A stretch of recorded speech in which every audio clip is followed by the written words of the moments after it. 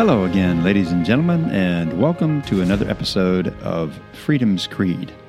Today is April the 12th, 2022, and yes, there is still turmoil in the world, and war, and trouble, and flooding, and fires, and a whole lot else that is, well, just ain't very good. But we're going to try to focus on what is good and what is positive, and how we can do better in our lives. That's the whole point of my podcast, really, to discover that freedom and liberty that we all seek for and want in our lives, but sometimes can be a little bit elusive. I'm calling this episode, Who Do You Believe? I suppose all of us have a set of core beliefs, those things that we look at and we say, this is hard and fast for me. I'll never stray from these set of core beliefs. And then on the other end of the spectrum, there are those things that we're just not too sure of about what we believe. So I'll be talking about a few things today. And by no means is this an exhaustive list. You're going to have things that you believe in that I may not, and vice versa. So let's get going. The thing that came to my mind first off is the news. Now, there's a variety of ways that all of us get our news today. I'm a little bit older than some of you, perhaps, and there's probably a few of you who are older than me. So, well, no offense, but you're still older than me. In any case, when I was coming of age, there were limited choices when it came to news. You had the three major networks on television. You had public television. You had newspaper articles, periodicals, magazines, things like that to get your news from. And that was about it. The advent of cable television really exploded things. And then even more so than the cable networks was the internet. And now we have social media companies, big tech companies, who are masquerading as news outlets. And as far as I'm concerned, that's a scary proposition. And I get very limited news from those sources. The point of this is the fact that we have these huge social media, big tech companies, whatever you want to call them, who are giving us so-called news. And if that were not challenging enough, we have the actual so-called news companies giving us what they determine is news. So if you're like me, you're left sifting through the information that you're given and trying to find the truth in all of it. And that's like finding the proverbial needle in the haystack, because it's really, really hard to do. So where do you go for your news? What sources do you trust? Is it print media? Is it the radio? Is it television? Is it any number of big tech companies? Or even any number of these smaller outlets who are actually trying to make a name for themselves in the news business, who want to get as many readers, listeners, what have you, as they can. And you have to wonder, are they even doing their level best to give us the news as we should be receiving it, not slighted or biased or any other manipulative way that they might be trying to gain more viewers, listeners, etc. It's a scary proposition that we have, folks, to try to find out how we can get the right, not even the right kind of news, but news that is designed to tell us what's actually going on in the world, what's happening in the world, and let us make up our own minds about what we believe. My goodness, when you think about it, it seems like it's not that big of a deal, but when you start talking about it and you start thinking more about it, it is a big deal. And we should have enough confidence in the places where we get our news to say, okay, well, how much of this am I going to believe? I'd like to be able to believe most of it, if not all of it, but it's just not that way anymore. And perhaps it's never really been that way. None of us can possibly think that we would believe 100% of what is reported to us by the so-called news. And truthfully, I would just be very naive if I were to tell you that that's what I believe, because it's not. It's not what I believe at all. Like you, I try to decipher between what's real and what's not, and let my best gut feeling, better judgment take control at that point. And while we're on this topic of manipulation, I want to talk about commercials. The marketing tactics of commercials specifically, and also how it seems to me, and maybe it's just me, I don't know, I'd like to think not, but it seems to me that men are often made to look like bumbling idiots in commercials. Have you ever noticed that? Start paying attention to it, and you'll see what I'm talking about. But it's I can't even give you a specific commercial that I'm thinking of right now, but it's those commercials where maybe the dad's doing a household chore, or taking out the garbage, or doing something with the dishes, or some other chore that is a monkey could do, and they make the man look like he's a total imbecile and too stupid to figure out how to work a trash bag or do the dishes or do some other household chore. I mean, it's just ridiculous. And you know what? If there are men out there, if you're listening to the sound of my voice right now, and you're one of those men who give pause to the rest of us as to why these companies and their marketing departments market and run commercials like that, then take a look in the mirror, because you're probably part of the problem. Jeez. I honestly didn't think I was going to get this worked up about all of this, but I find myself getting worked up about it.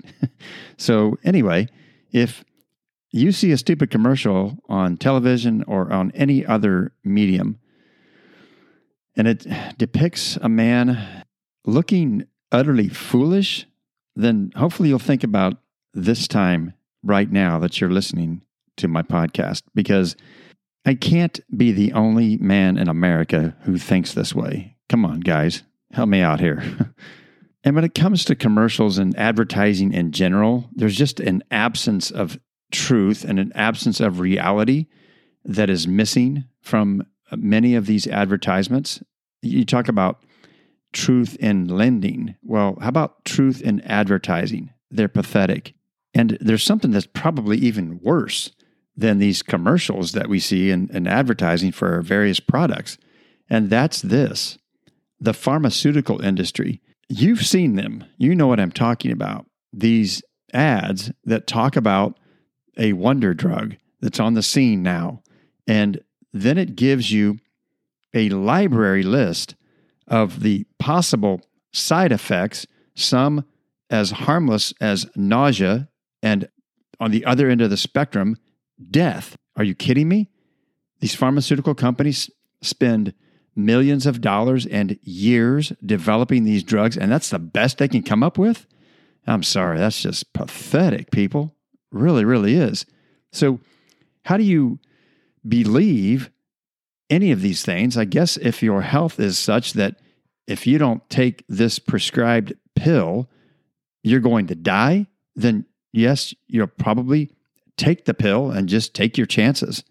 I mean, I don't get it. I don't see how they can spend all that time and money and resources and effort to come up with something that is going to cause you to die anyway.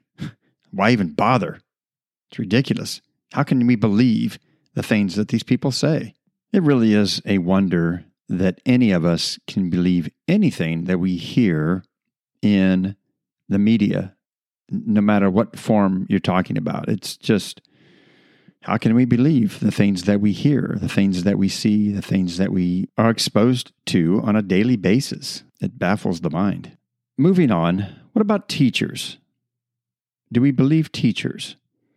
Now, when I was going to school, from grade school through high school, it was pretty much a given that you could believe the things that your teachers were teaching you, because they weren't filling your mind with a bunch of ancillary things that had nothing to do with the subject matter that they were teaching, whether it be reading or writing or math or science or any of the disciplines. And even in college, at the time I went to college, and I went to college later in life as an adult, the things that the professors were teaching were there expertise in a particular subject matter. It wasn't all of the social constructs that we see being taught in our colleges and universities today. Unfortunately, in many areas of the country and the teaching profession today, there's often an underlying motivation other than what they should be teaching. Teachers have no business talking about sexual orientation, talking about gender, talking about anything that has anything to do with human sexuality. Elementary school children as young as 5 years old, have no business hearing their teachers' personal viewpoints about human sexuality. It has no place in the classroom. That should be left to the parents at the house, not teachers in the public school system. So with this in mind, again, who do our children particularly believe when all of this nonsense is being crammed down their throats, oftentimes without parents even knowing about it? It's an injustice, and as far as I'm concerned, it's child abuse. It's sad to say, ladies and gentlemen, but there is an agenda even in the public school system. Everybody has an agenda, and everybody wants their agenda to be the most important thing that takes place on any given day. And it's sad. It's an injustice to our children for sure when it comes to schooling. And frankly, it's an injustice to anybody who has half a brain. Let me move on to something that I think probably most people in the world have some core belief in, and that's religion. Whether that's any number of the different religions that are in the world, and there are literally tens of thousands of them, as well as even within the Christian ranks, there are tens of thousands of different Christian faiths. There are some predominant religions in the world: Islam, Judaism, Christianity, Buddhism, Hinduism, and a ton of other religions that I won't even begin to name at this point.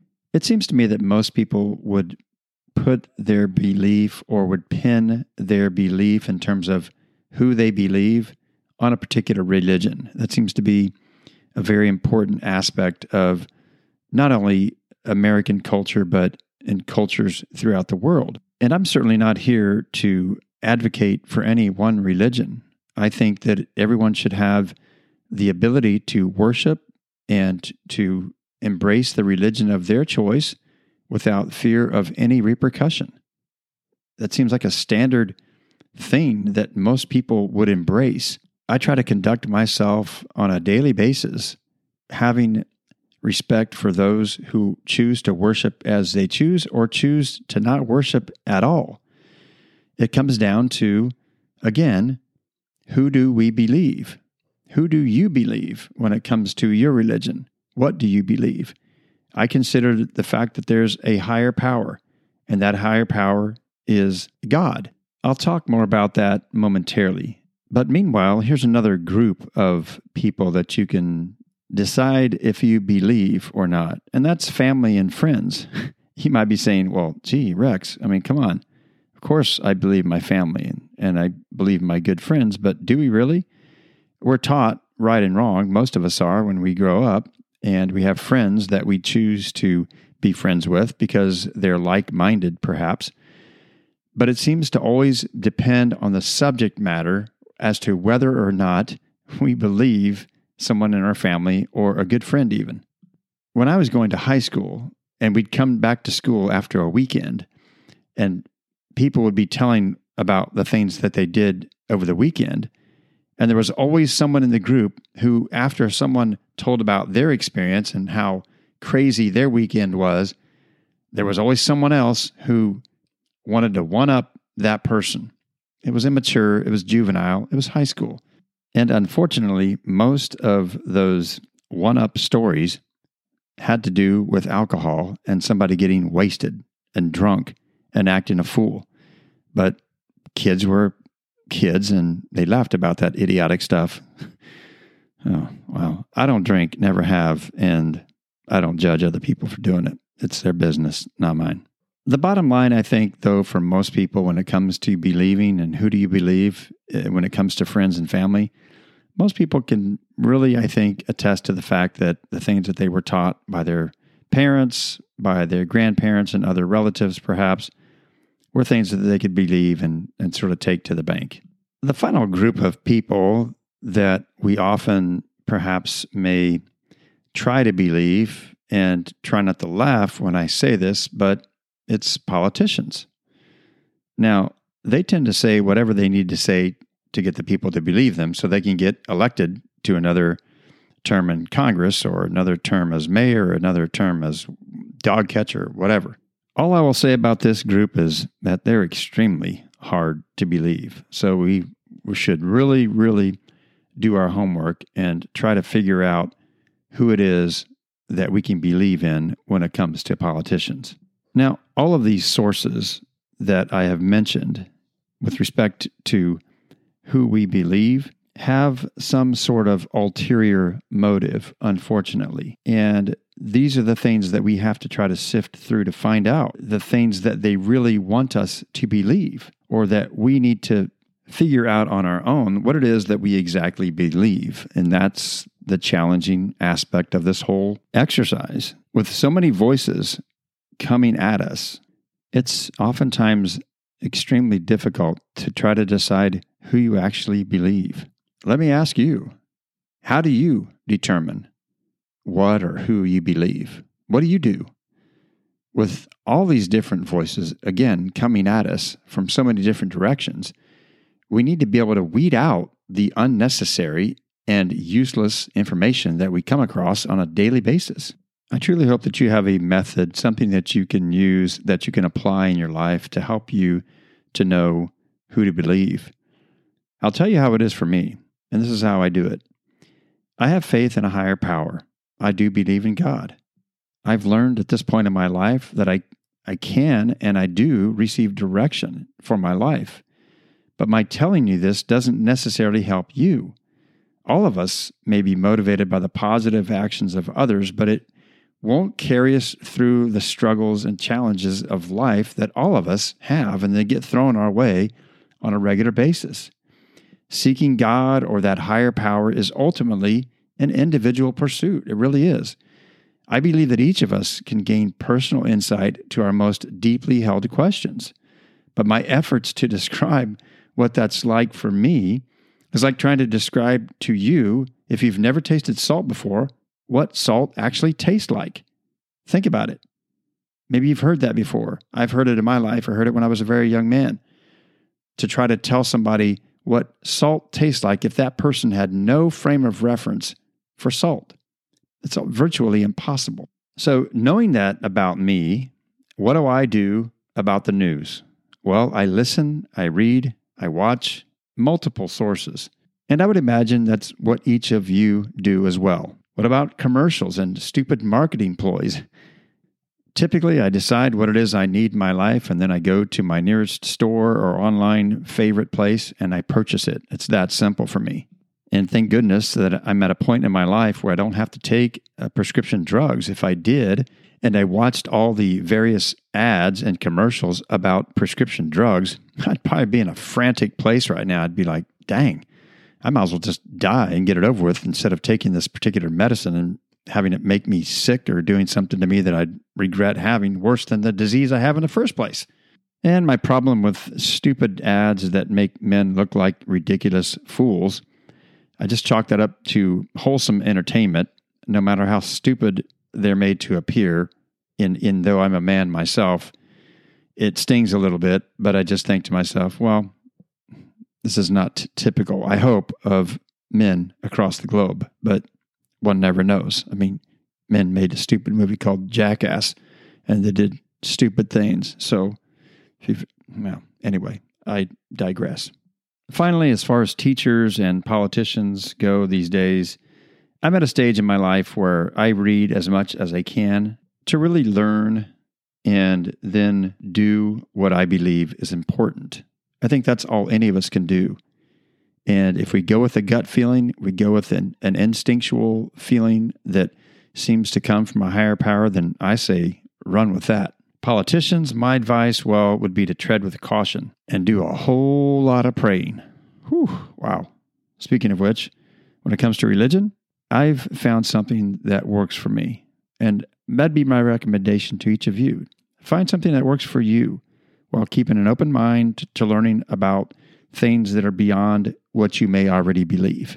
Well, we've come to the end of another podcast, and I want to thank you for listening. And as always, ladies and gentlemen, I'd like to leave you with a quote. And this one comes from a gentleman by the name of Jenkin Lloyd Jones.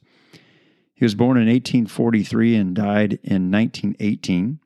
He served in the Civil War. He became a Unitarian minister, and he was the founder and editor of a magazine called Unity.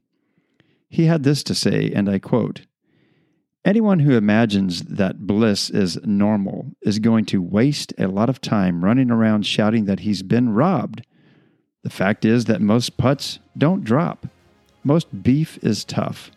Most children grow up to just be people. Most successful marriages require a high degree of mutual toleration. Most jobs are more often dull than otherwise. Life is like an old-time rail journey. Delays, sidetracks, smoke, dust, cinders, and jolts, interspersed only occasionally by beautiful vistas and thrilling bursts of speed. The trick is to thank the Lord for letting you have the ride." End of quote. If you can think it, you can plan it. If you can plan it, you can do it.